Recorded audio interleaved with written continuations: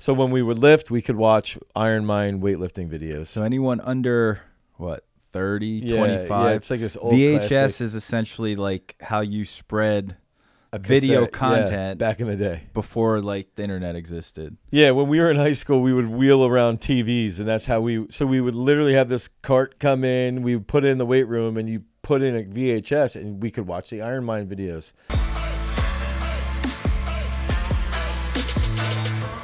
What's up, everybody? Welcome to another episode of the Garage Strength Podcast, where we help you achieve or become a master of sport. Yeah. Earl, how you doing? Doing well. I got a new shirt today. What is it? Singapore. It's a video game. Did you say Singapore? Well, yours does. So I was like, it's a survival horror video game. This is only the third time I've worn this, so this is. I sort like of that new. jersey. Yeah, this is it a sweet. basketball or is it a track and field one? Track. We had a Singapore shot putter come here for like a month. Oh, cool. So she gave me this and then a whole bunch of ramen, like a week's worth of ramen.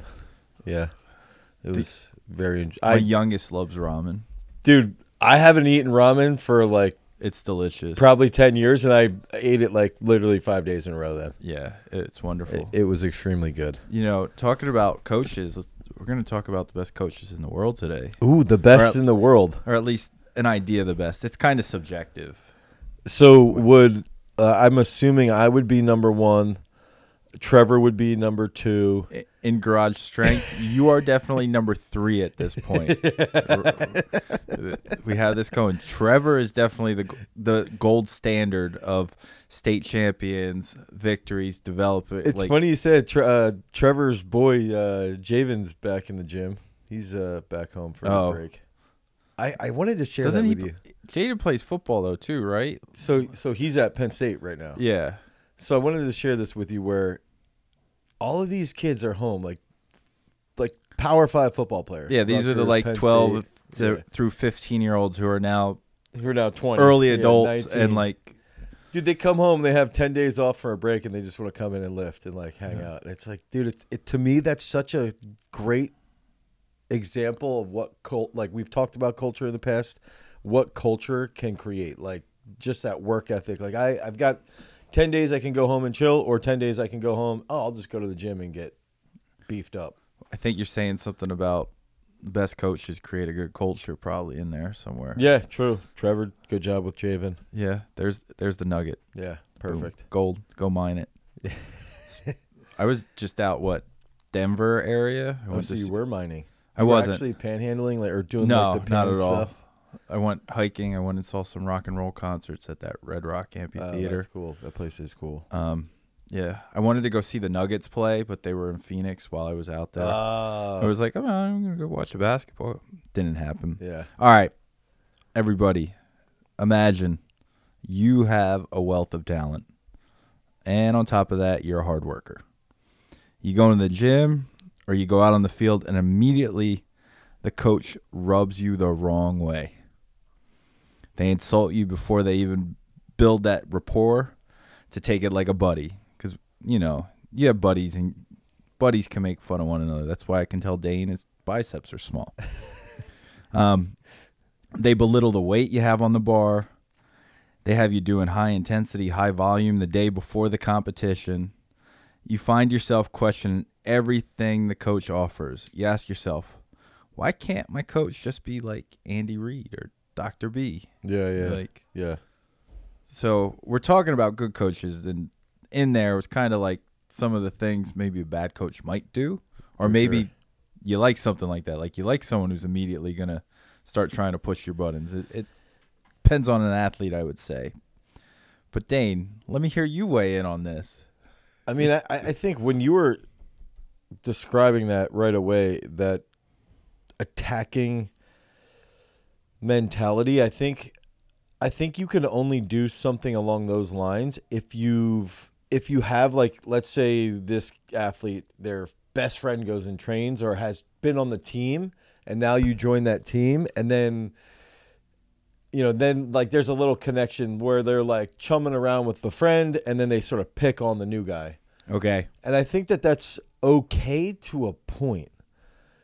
But for me, it's like if I have somebody come in the gym, at least like this is me personally, if I have somebody new come in the gym, the main goal is one, find out who they are and sort of get in their face actually right away. Like, who are you? What are your goals? What do you want to do? And then, all right, this is who you are. This is what you want to do. All right, this is what we're going to do for a training session today to get you to achieve those goals. So I think clarifying and providing like the very strict expectations as a coach is much more important than belittling and trying to, and maybe this example where you just gave, are they belittling to show dominance, or are they like just sort of pestering them just to like Little alpha personality going on. And I think like, dude, I'm someone who does pester kids a lot, but I also try to back that up with telling them how good they did with something, or provide some sense of like a positive affirmation on the back end. So I think like it's but when you pester, it's more like you can do that better. It's not like you suck. Yeah, and that's where I think like you can't attack character. And like that's like the big aspect. It's funny because I was thinking there's a coach that I've been in contact with that I'm talking to about potentially being, when we try to create a combine prep, being like a field athlete or a field coach. Basically, they would do all of the field work. And he's had guys go to the NFL, but he's also been fired from 2 jobs for that, for belittling character. And I think that that's like one of the biggest like red flags that you really have to be aware of is like, dude, you shouldn't attack somebody's character and basically tell them that they're a bad person because their weight on the bar is too low or anything along those lines. You're not strong enough, therefore you don't deserve my respect. Right, yeah, like that. I don't think that that's okay. Yeah. Come on, you can do better though. You can do better, and this is what I expect from you. I don't know. I think that that's like it goes back to right off the bat when a kid walks in the gym, you have to clarify what do they want, and then how are you gonna expect them to do certain things so that you can help them get what they want. It always comes back to getting them what they want. One of the questions I had is I feel like everyone can think of a bad coach. Yeah. Or at least someone who rubbed them wrong. Yeah. They may not necessarily be like bad based off like the quantifiable data or something like that. But everyone can think of a coach that like rubbed them wrong. Mm-hmm. If they played sports, I should say. Everyone can probably think of a good coach too, like what they liked about him. I would say very few people can think of a great coach though. Yeah. Mainly because to be exposed to a great coach requires being at elite levels a lot of times, or being part of like elite programs, like winning programs. Yeah. And not everyone has that experience for sure. But I guess what is it though that makes a coach great? I think it's like mainly goes back to consistent like stability and being able to always foster an environment long term that just sort of breeds like, you know, this. Let's say you have a group, let's say use college for an example. You've got kids for 5 years, basically. If I have kids only for 5 years, you know, that's not a long time to develop something. But if we have a culture established, then as these kids move through the 5 years, there's always just this consistent cycle that comes in. And they have an understanding of like plug and play with other coaches. They have a consistent understanding of managing moving pieces. Again, going back to this, clarifying what you expect from everybody on a regular basis. And I think that all of those things play a major factor. I'm thinking like there's a field hockey team actually between where you and I live, Emmaus. They've won the District 11 title like 30 girls times. team. Yeah, women's field hockey. Yeah. And they've won like, it's like 20 state titles. And PA is very good, very competitive with field hockey. But the difference is the woman who's been the head coach, she's been there since like 1986 or 87. I was going to say, I think they were like winning titles when we were in school, for grade sure. School. Yeah. And my understanding, my wife has interacted with her, is like she's always on the cutting edge. And she's, you know, like 60 or 62 right now. And I think that that's another big factor is that the ability to always look for another challenge they're always looking for a way to improve their And, system. grow. Yeah, and grow and then they know how to find where they can grow and then replace that with these new things. So part of my question with that though too is like when you do these higher level things, especially in a team sport, you do need the athletes to pull it off sometimes, right? Like, how am I going to say it? Like, you can't play, I know this is a little absurd, but you can't play basketball like the Golden State Warriors if you don't have Steph Curry on the team, right? Yeah. Like, you can't do that, even though the Sacramento Kings are trying to do it and had success this year. How much does, I guess from a team sport, how much does like talent play off of that then too? I think it goes, but that's where you would see, like, with a great coach is your system can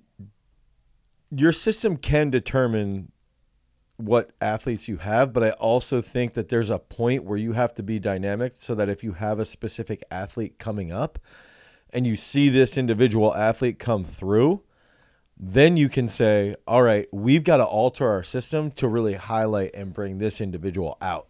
Okay. And I think it's like being able to do that as well, like especially on a team sport. It's like you can identify what specific athletes you need, but if let's say I don't know, you're at the NFL level or something and you go to another team and as a coach, but there's a stud athlete that doesn't necessarily fit into your exact system, you can still modify that so that you can pull that individual out and get them to blossom still within your system. And I think that's like, I think that's, using the field hockey example, I think that's what that woman does most likely. I don't know her for sure, like inside and out, but I'm assuming that to be successful for that long, you've got to be able to play with those pieces. And dude, her athletes are no different than the athletes at other schools. Yeah, especially at the high school level. Like, there's no way you're getting the studs ever. And it's not, how to say it, that school district is a public school district. Yeah, it's the same. So it's not like they're saying come here from like a district over or something like that to bring anyone in. And there's a lot of other schools in the area like Parkland that are just as dominant at other sports. So like, I think it comes back to, but I think ultimately it comes back to stability. It's like, if you're constantly providing a stable environment that's supportive, then you can sort of continuously build on top of that. But if you're not supportive and you're not stable, you're losing coaches all the time, or you're losing maybe athletes are quitting all the time. Well, then you can't build upon anything. Yeah. I think that's the one thing with the best collegiate football coaches is like, dude, their turnover rate for like assistant coaches or offensive coordinators, defensive coordinators, because these guys are always getting new job offers. They'll go get a job somewhere else to become a head coach. There's turnover with employees based off of like just personnel on the football field. Like, so a head coach to be a very winning head coach and have to manage 110 18 to 24-year-old males, then manage all those coaches, and then manage the personnel who are having to like watch film and all that stuff. Like you're more about a manager, like a personality manager than you are about like strategic focus, really. Yeah. So just like quick summation, you talked about in the beginning, like being clear with, hey, these are the goals. This is what you tell me you want. This is how we're going to get there. Accountability then to what is said in that conversation. The other thing you've been touching on a lot is stability and structure within all that. So like you show up on a Wednesday, you know what's expected of you as the athlete, and the coach provides that, if you will. Or it could be a Sunday and you know what you're supposed to be doing. Right. And just that info's there, if you will.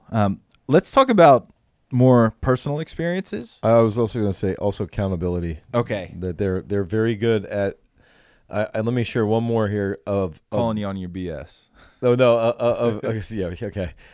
I'll be quick. Nick's at Penn State, and he's come in 5 times the last week. Okay. His coach, James Franklin, a very winning coach, always says if you're not 10 minutes early, you're 5 minutes late. He says that all the time. And Nick showed up to training like 3 days in a row, like 15 minutes late. So I just kept saying to him, if you're not 10 minutes early, you're 5 minutes late. So today is his last training session, and I had texted him that.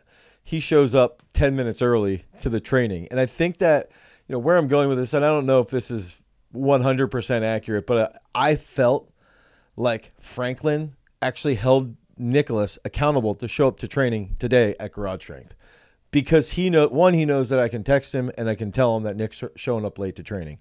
2, I send Franklin videos, so it's like there is some accountability in that sense. But 3, if Franklin's saying this message all the time to his athletes, you've got to do this. You have to show up early. You have to hold yourself accountable. And that sense of accountability, that leads to it leaks to other areas of you got to lift and you got to be focused on your lift. You got to be focused in class. You got to do all the stuff you're supposed to do to be an elite athlete. Yeah, it's like a sign I saw. It's like integrity is what you do when no one's looking. Yeah, exactly. And it's like, all right, well, I'm not at Penn State anymore in this. Like, like, but hey, are you? Like, are you still using that? You still using that mindset? Still going through there? Right. How's the system bleeding out into the rest of your life? Too? Yeah, Because, exactly. Let's talk. Let's get into more personal stuff then too about you. And I wanted to ask, who's like your first great coach experience with, your relation to them as a learner on how to coach? Who would you credit that with, and like what is it you learned, or like what were the 3 things you were like, all right, this is what I took away from that coach? That's a good question, because I think my high school, the guy who was like our high school strength coach, was like the first guy that he would sort of like almost bring me under his wing and be like, I'd ask all these questions. And, he had an Iron Mind VHS on training of weightlifting. So when we would lift, we could watch Iron Mind weightlifting videos. So anyone under, 30, 25? Yeah, it's like this old VHS classic. is essentially like how you spread A video cassette, content back in the day. before like the internet existed. Yeah, when we were in high school, we would wheel around TVs, and that's how we would literally have this cart come in, we would put it in the weight room, and you put in a VHS, and we could watch the Iron Mind videos. And he would have Powerlifting USA magazines, and my dad even too would let us get like Flex or Muscle Fitness from the magazine racks. I don't know if you remember the magazine racks that used to be in like the supermarkets. Like we were always allowed to get like one of those. So I think that was my first like strength coach experience. I think as far as for me to learn from, I think I would think probably who I asked the most questions to outside, that was at an early age, was like Mr. Yoder. And then as I got through training in the collegiate level, it's funny when you said this, I did want to bring this up. I never really had a really bad coach. I was lucky in the sense that like I did have a very, very manipulative coach. I can't imagine you never had someone you butt heads with. My only thing is coaches always loved me because I always did what they wanted me to do. Like, I always was just the guy who would show up. I would lift, I'd train, I'd do all the extra sessions. I'm dead serious. Like, I was never overly challenging. I know that sounds wild coming from me, but I never really challenged coaches. But there was one coach I had who was unbelievably good at getting a group together when I had him. And we were, very good at the sport that he coached. But he was also very good at manipulating you to do things that you should not have been doing. Like, nothing bad as far as, sexual things or anything like that, but more so like cutting too much weight. Oh, I know what sport it is now. Getting into, and then manipulating kids to go to certain weight classes just so that this other kid could get in down here. And it's like, looking back on it, I didn't really fully understand what he was doing, but at the same time, he was really good at teaching you like how to set goals and how to do like the right things like that. Yeah. But it was more around, how I want to say it, the power skills of like setting goals. Yeah. Putting the work in to achieve the goals, good stuff. The stuff that actually went into winning. Yeah, it was like, yeah, not so necessary. Maybe Right. looking back on it. Right. I think though, like when going off of what you were saying or what you were asking, I think ultimately for me the best coach I ever had was what's funny is the best coach I ever had was Dr. B in the sense Oh, that's that, who I wrote here. That's who I thought you would answer. yeah. So Dr. B in the sense of being very open-minded and telling you like how things would play out. Is this you as an athlete? Yeah, me as an athlete, and then also trying to learn from him. But one thing I will say is like he was such an, I don't know if endearing, but like, well, he's endearing to a point, but he's also like just an impressive person that when you're talking to him, you just do it. You just like, this is the path we're going to take. This is how it's going to happen. And you just go. And then you can ask him questions along the way, but nothing will change, but you can ask him questions. But the one thing I would say that as a young coach, you can't do that because you haven't established like that pedigree or that arsenal of good athletes. You know, by this point, there's no appeal to authority yet. Like, yeah. Whereas when I got to him, he had already had multiple Olympic champions, dozens of world record yeah, holders. it's not me, it's you type of thing with him. Like, yeah. So it's like you just did it. And I think that one area that young coaches do struggle with is like you've got to be way more adaptive to different coaches or to different athletes than someone like Dr. B. Now, ideally, I get to the situation in my life when I'm 75 and if I'm coaching, people just listen to me and they don't challenge me. And if they want to challenge me, they challenge someone who's like underneath me as another coach because I just won't have the energy. And I think that was also Dr. B's thing. He wouldn't have the energy to meet with you and listen to your life struggles. He was just there solely to coach you as a thrower. And I think that's like that's one thing that I think it's important to sort of differentiate that from coach to coach. Got it. What did you like about Dr. B from a coach's lens? Like when you're like, I know, where you kind of had it in the back of your head, even though you're like the athlete there. I want to coach someday. Yeah. What are you like as you're watching him? What are you trying? Like, what are you getting from him? What are you trying to get out of it? Persistence, just relentlessly persistent. Dude, it was like, no, you did this wrong. Okay, now do that again. Okay, now you have to do it again. Okay, now you have to do it. And to a point of it feeling like, to a point of making you feel awkward that you just had to continuously do it again. Like, let's say, like, no, put your right foot here. Okay, put it here again. Okay, put it here again. A lot of coaches get uncomfortable just constantly saying the same things and the same cues. And he would have, like, 2 or 3 cues for months on end. So he wasn't long-winded in, like, his corrections. No, it was always, like, every once in a while, he'd be like, look, if you do this and then you do this, then this goes away. But you're doing this and this, which causes that. And you want to fix that, but you need to fix these 2 things. Done.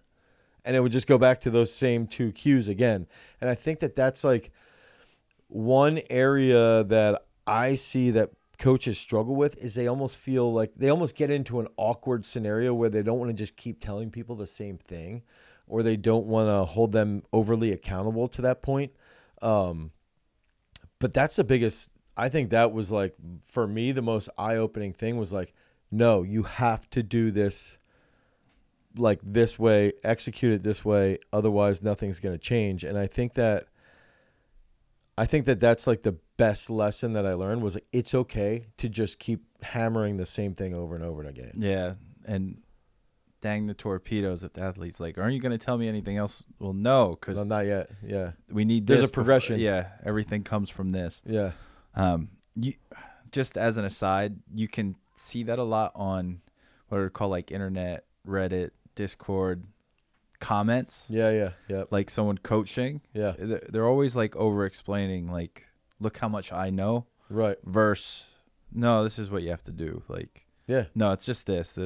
Yeah, just do this. It's usually very simple. Like if you need a dissertation on it, then you probably actually don't clearly see it. Yeah. And I think that's the one thing too is like when you're dealing with a really good coach, they see things so clearly that dude, this is a great example today. With Sam, I'm talking to him and I was like, Sam, when you open level, you sweep better to the middle. And when you sweep better to the middle, your left is faster to the front. And he's like, Dane, we've been saying this for like 6 months. And I'm like, yeah, I know. But it just like, for me, it was like this huge light bulb moment. And Sam's like, at the same time, like he sort of mocked me that he was saying the same thing, or that I was saying the same thing. But he was also like, yeah, no, you're right. That is all we have to keep doing. Like, there's nothing else we need to work on. It's the repetition with just about anything. Like, what do they say? Quantity leads to quality. Yeah. Like, the more you do it, the quality things will come out within it. Yeah, exactly. Or if you're like, let me just focus on quality, it's like you kind of end up creating like garbage. Yep. Yeah. Yeah. All right, let's Dr. B ever have you do single leg squats? No, but he did have us do step ups. Step ups? Yeah. He loves step ups. So he loves step ups, and That's probably because he didn't have a single leg roller with a foam balance pad to he use. did not have access to GarageStrength.com, which is where you can pick up the single leg pad and roller so that you can light up your posterior chain. Just like the box step up, would that do that too, or was it more? That's more quad, I would say, but quad. a little bit of glutes as you're driving up. I always found with the box step up, and no disrespect to the movement, the leg you're supposed to be using more. It's like 60-40 max. Yeah, you end up using it's tough to like make your body not use the other leg. I think it comes back to like it's more of the eccentric loading where you're gonna see the strength. That makes sense then why you would program it with slow eccentrics on it. Yes. Yeah. I got you, Dane. Let's talk about a second coach you got to work with, or someone you worked with who had an impact like after Dr. B. So more when you were like established, if you will, like you've now had, like you have international athletes, like people like in your field of coaching, like other coaches know who you are, people respect you. Who's someone, I guess maybe currently even then too, who you work with, not someone you haven't met or deal with, who you would like on air say like, hey, they impact me, they have an influence on me. Good. Weightlifting or throwing or? I thought you'd talk about a weightlifter, but I don't want to. I was gonna say Brian Seacrest. Okay. I don't know if that counts or Kevin. No, Simon's either. That counts. Like, yeah, I would say. And then what is it about them, from like what you see how they deal with the athletes or heard from their athletes that make them strong and successful, and then you as a coach, what you see from them that makes them, impactful. And I think that the thing with Brian Seacrest is like, so he coaches at Vero Beach, and again, it goes back to like, can you see, is this coach going out and recruiting other people to come to their gym? Is this coach, or is this coach developing people from a very pretty normal area, and just continuously has people on the come up who are from his local gym, like from a very specific. Yeah, it's one thing area. to like be how do I say it, like through the wires, if you will, right? Yeah, like you can just connect through the power lines and right. like, all right, come here. Versus, I am geographically limited, yes, and this is what I can do. Yeah, because just personal Earl thing here, I think the true underground, like if you're into underground, is all local at this point, and it's not on the internet. 100. Yeah, that's accurate. Like if you're on the internet finding stuff, there's little things at play. Yeah, I do agree with that. And I think that's the thing with Brian. He's one of those guys, he's like, he'll even tell you, I'm not a good marketer.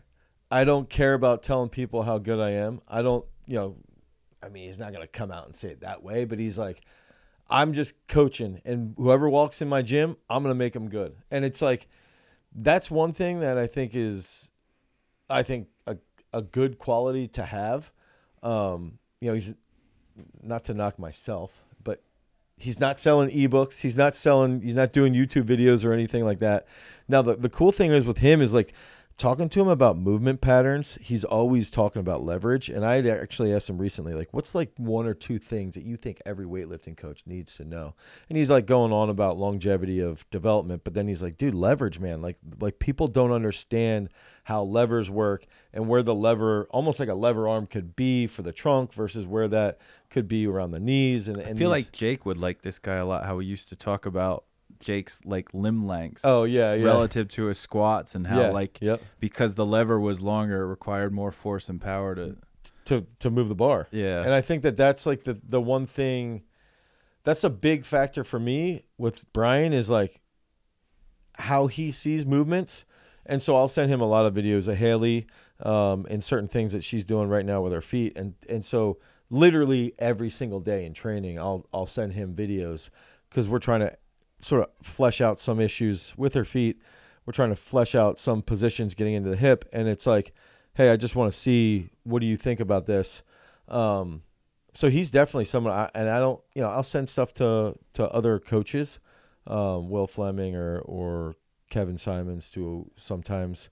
But Brian's the one that I spend the most time talking to, even to the point where I have a Vox with him, and it's like he and I talk, or quite a bit. Dan Maroney's another one that I will also share stuff with quite a bit, but Brian's the one that I continuously go back to the most. So if I heard you right, Brian has almost influenced the way you look at movement. Yeah, for sure. And I don't want to say change your lens, but widened your lens. Yeah. And how you can analyze and like do technical analysis and stuff like that. He's never said this to me, but I'm going to try and demonstrate this with a pen. Okay. When he says levers, I kept watching in the snatch. Like, to me, it's almost like if this is the head and this is the hip. All right. Dane has a pen. Yeah, for those of you listening. So if you're not and watching, it's on like a 45-degree angle about. And if you're doing roughly a snatch, the chest and the hip should rise together like this. Yeah. So as it rises, like as your legs would stand up, that kind of stays stationary, that angle. Yeah. And now if you think about the chest as the lever arm that then turns like this, and then that leads to this. So it's more like a pendulum. So instead of thinking of the hip as or a trebuchet maybe. Okay, yeah. No, I get what you're saying. And so this comes up, this goes here, and it adds this acceleration into the hips as well. So it's like. So instead of thinking of the hips moving, you can think about the chest. Yeah, the chest is staying still and swinging it. And so he always says, think about the chest coming up more. And for the longest time, I've been like, nah, I don't like that one. But finally, I started to use that a little more with Haley. And I think you still should cue the hips. I think you still should cue a flat foot. But I looked at it as like, now I feel like I'm starting to see the way he sees the levers. The way I'm thinking of it now is like you see those like old, like a fantasy medieval movie, and they're taking the like ram into the crash down the door. Exactly like that. And what reminded me of this is like, I look at throwing as a trebuchet. That's how you're essentially trying to finish the throw, with the left side of your body accelerating really quickly, grounding, slamming on the brakes, and then your right side comes around. And so I could see it from throwing because I had just looked at it that way for quite a while, partially influenced from Dr. B. But then when Brian was explaining that from the floor to the knee, and then mainly from the knee to the hip, and what the lever of the chest can do, that's when I was like, oh, shit, now I think I finally see through. I think this is important. I think it's important to try to see through a movement lens of another coach. Mm-hmm. So like some coaches will see certain things very clearly, and they might not see other things. And that was something for me that I did not see for the longest time. But now that I feel like I can see similar to the way he sees things. And then if I watch one of his lifters, I can almost see it in his lens as well, and say like, yo, this is why your athletes shouldn't be doing a squat jerk and they should be doing split jerks, Brian. I don't know his athletes, but I'm sure there's. She's really good, and she's split jerking now. Oh, okay. I was gonna say there's definitely something in there. I guess my next question then is, who's a coach you've never met in any capacity, or maybe you read about them, or you just think through seeing them where you're like, I want to emulate that in some way, or you see out there. And I have Bill Belichick. I had 3 examples written down. Yeah, I would say Bill Belichick. That was my one that I thought you would say. Yeah, but I think like I feel like Belichick's though like only as good as Tom Brady. But anyway, get the hell out of here. I would say Belichick, but I also think like, unless you give him some responsibility for that Ravens team. Oh, like way back. because they were the Browns before they were the Ravens, and I think he was Yeah. involved in In creating the defense. who ended up being Yeah. what it was. But I could be wrong there Um. because I think there's other coaches who have done it with more teams and more people.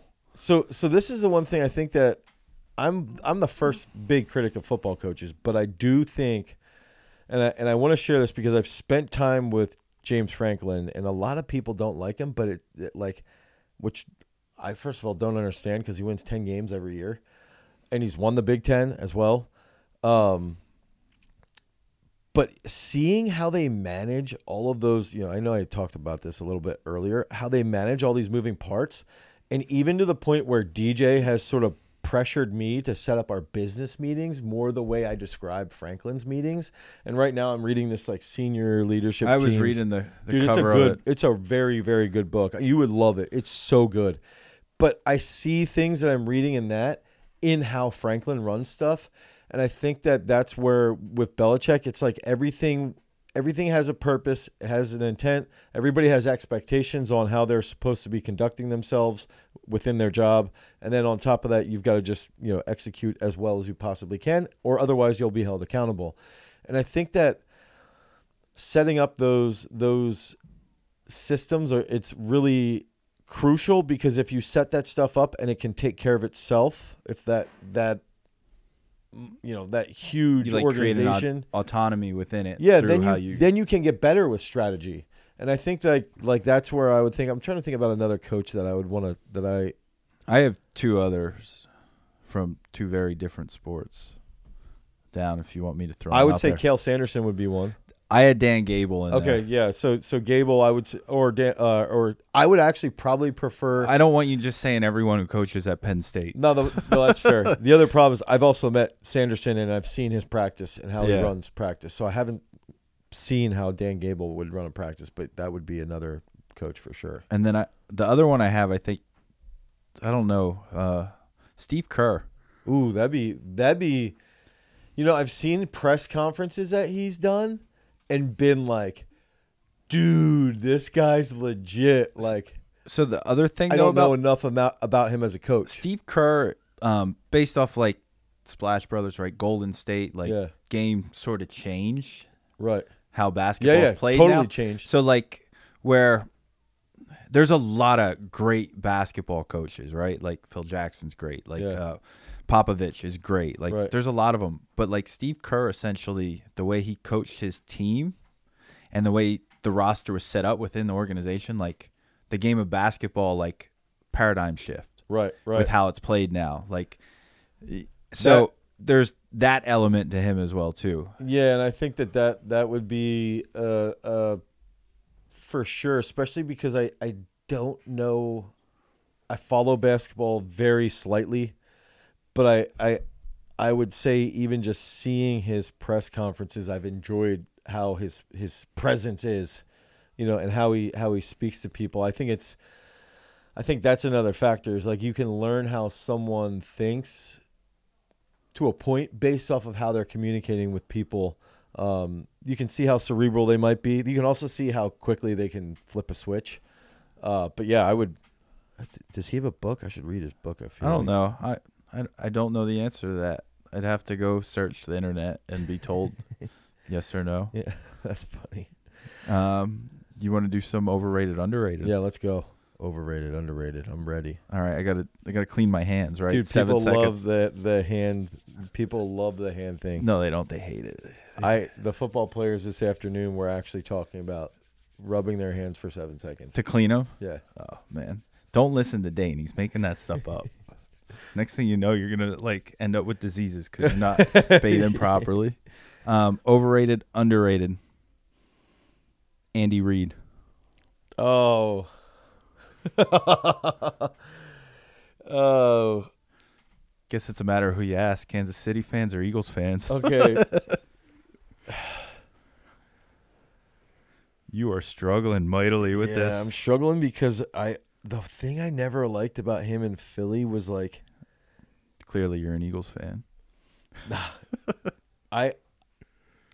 and I know this is not on him as much as it is on his front office, but you had a QB and you had a running back that were savages, and you spent 1 year getting TO, and you saw the results that happened, and you never gave McNabb any other weapons. And I know that's not entirely on him, but it was always something I'm like, dude, you have an animal as a QB. And I honestly feel like when he went to Kansas City, he's like, if we have an animal QB, which we have, we've got to put weapons around them. And that's exactly what he did in Kansas City. And now they're amazing. Now, so I haven't overrated, answered the underrated. question. Yeah. Come on. I think earlier in his career, 100% when he was in Philly, overrated. But now I don't think you can argue. I don't think I can say he's. I can't believe you just said Andy Reid was overrated. When he was in Philly, for Oh, sure. my goodness. Now I would say he's rated accordingly. Who was the quarterback before Mahomes? Wasn't it like No, they had Andy or Alex Smith. Smith. Alex Smith. and they'd win 12, 14 games in seasons too, I don't know wouldn't how they? long. I don't know how long he was there with Andy Reid. I'm just It might have only been a year or two. now. Granted, I don't Alex know. Smith was a number 1 draft pick Yeah, too, he was right? So legit too. it's not.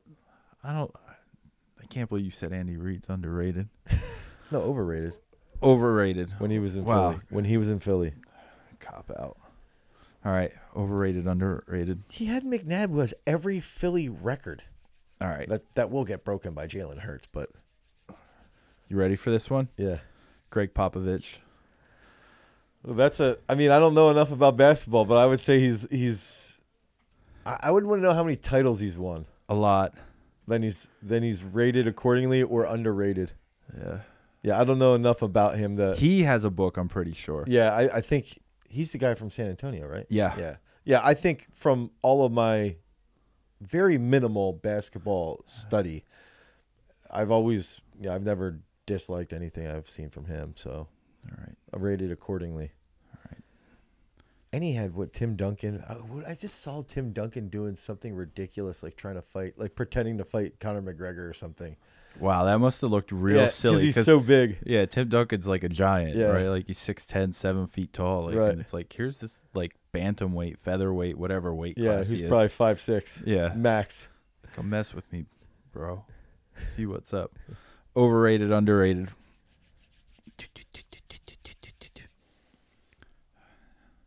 Cale Sanderson. Oh, that's terrible.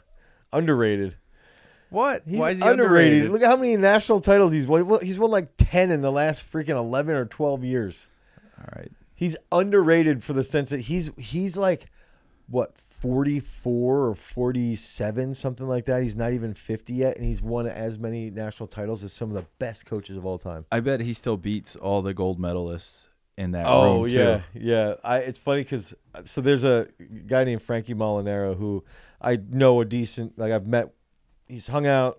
He's actually trained here. I went to school with his cousin, and he was like, dude, Cale, when he ties up with you, and now this was like a decade ago, but he's like, when he ties up with you, it's like you just have this weight on your neck that you can't do anything. Like you literally just can't move. Well, don't they teach now when someone grabs your neck, you just go with it instead of pretty fighting much, it? yeah. And it's just like, I'm not even going to resist Yeah, you. then you just take a shot off of it, Yeah. basically.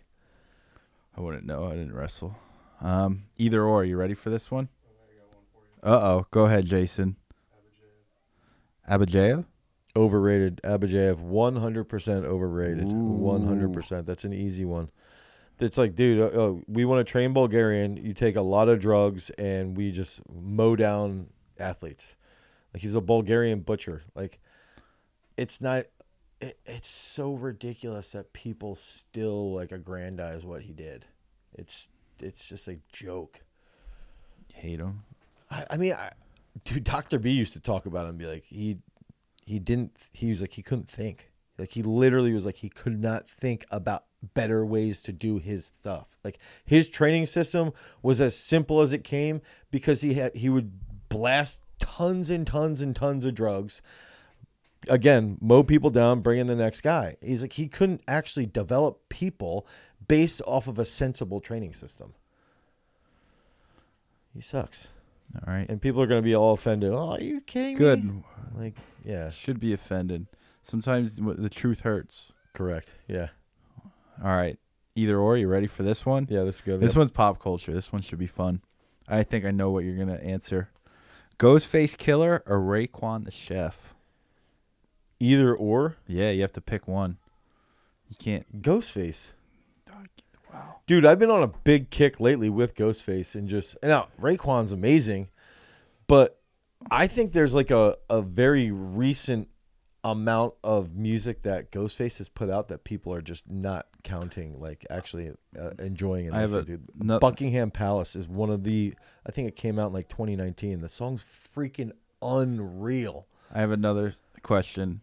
Hey, Raekwon's great too. Is Only Built for Cuban Links a Raekwon album, or is it a Raekwon and Ghostface album? A Raekwon and Ghostface album. All right. I was just curious what you thought about that.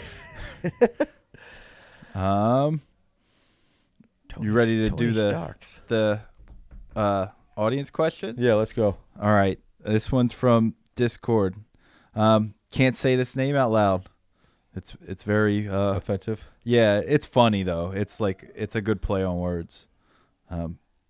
What happens after the summit realization phase? Do you transition into another exposure and restart? If so, how long should you wait before restarting? That's a great question. So I would go the summit phase for 4 weeks. I'd hit realization phase for anywhere from 1 to 3 weeks. And then if you compete and your season's over, you take, like, I'd say a week off. Maybe you take a week off, you don't do anything. Then you take another week where you sort of putz around in the gym, and then you just go back to exposure phase. Dude, we have some times where athletes will just take off like 5 days, 6 days from training, and then they come right back in, and we go back into an exposure phase. And then I think that's typically going to be the best way to do it. If you have, if you're in a team sport and you hit a summit phase, I would try to hit that summit phase and then maybe go back to like comprehension and like modify it based off of the season. Nice. That person who asked, I'm pretty sure they're a basketball player too. Okay. So they'd be in season. Another Discord one. Oh, join our Discord and our subreddit too. Yeah. Do all that cool stuff. This one's Liquidarity.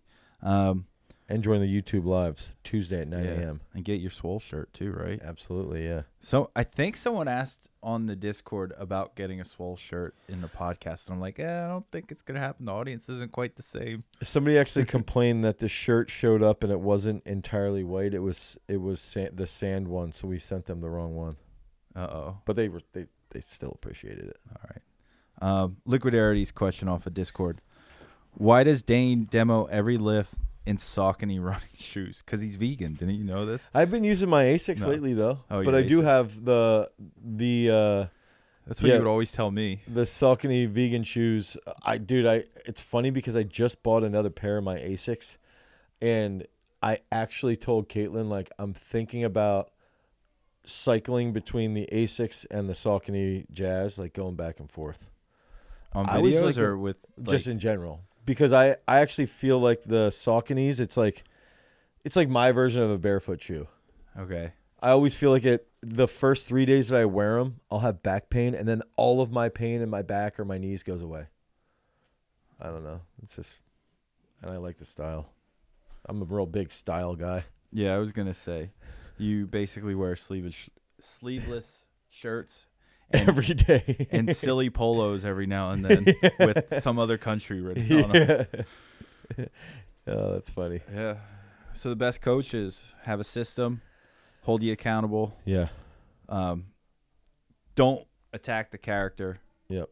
Will hold and by account set goals, teach you how to reach those goals. Yeah, and just create a stable environment that also just perpetuates a positive culture that's an intensely positive culture. Yeah. I think those are all the keys. I will, since you said that comment, one of the first things when I started training here, when I was like old and too old to be training, but serious about it, no one ever told me you couldn't do that. It was like, all right, how? Yeah, it was all, for and sure. That goes for everyone who comes in here. All right, well, how? Yeah, let's go. This is the plan. This is how to make it happen. Yeah. And what's funny is, like, I didn't get as strong as I probably could have if I was younger, but I hit the numbers I wanted to hit. Yeah, exactly. When I came in, like, in my mind, what I said was like, all right, did it, done. Yeah. I think that's the big thing. It's like recognize that anything's possible as long as you're following that system. Yeah. Head over to peakstrength.app, the Google Play Store, the Apple iOS Store. You can pick up Peak Strength today for 7 free days of training. You can cancel at any time, but the worst thing that's going to happen, You're going to get 5 free workouts. And until next time, guys, peace. Later. All right, Dane, you're going to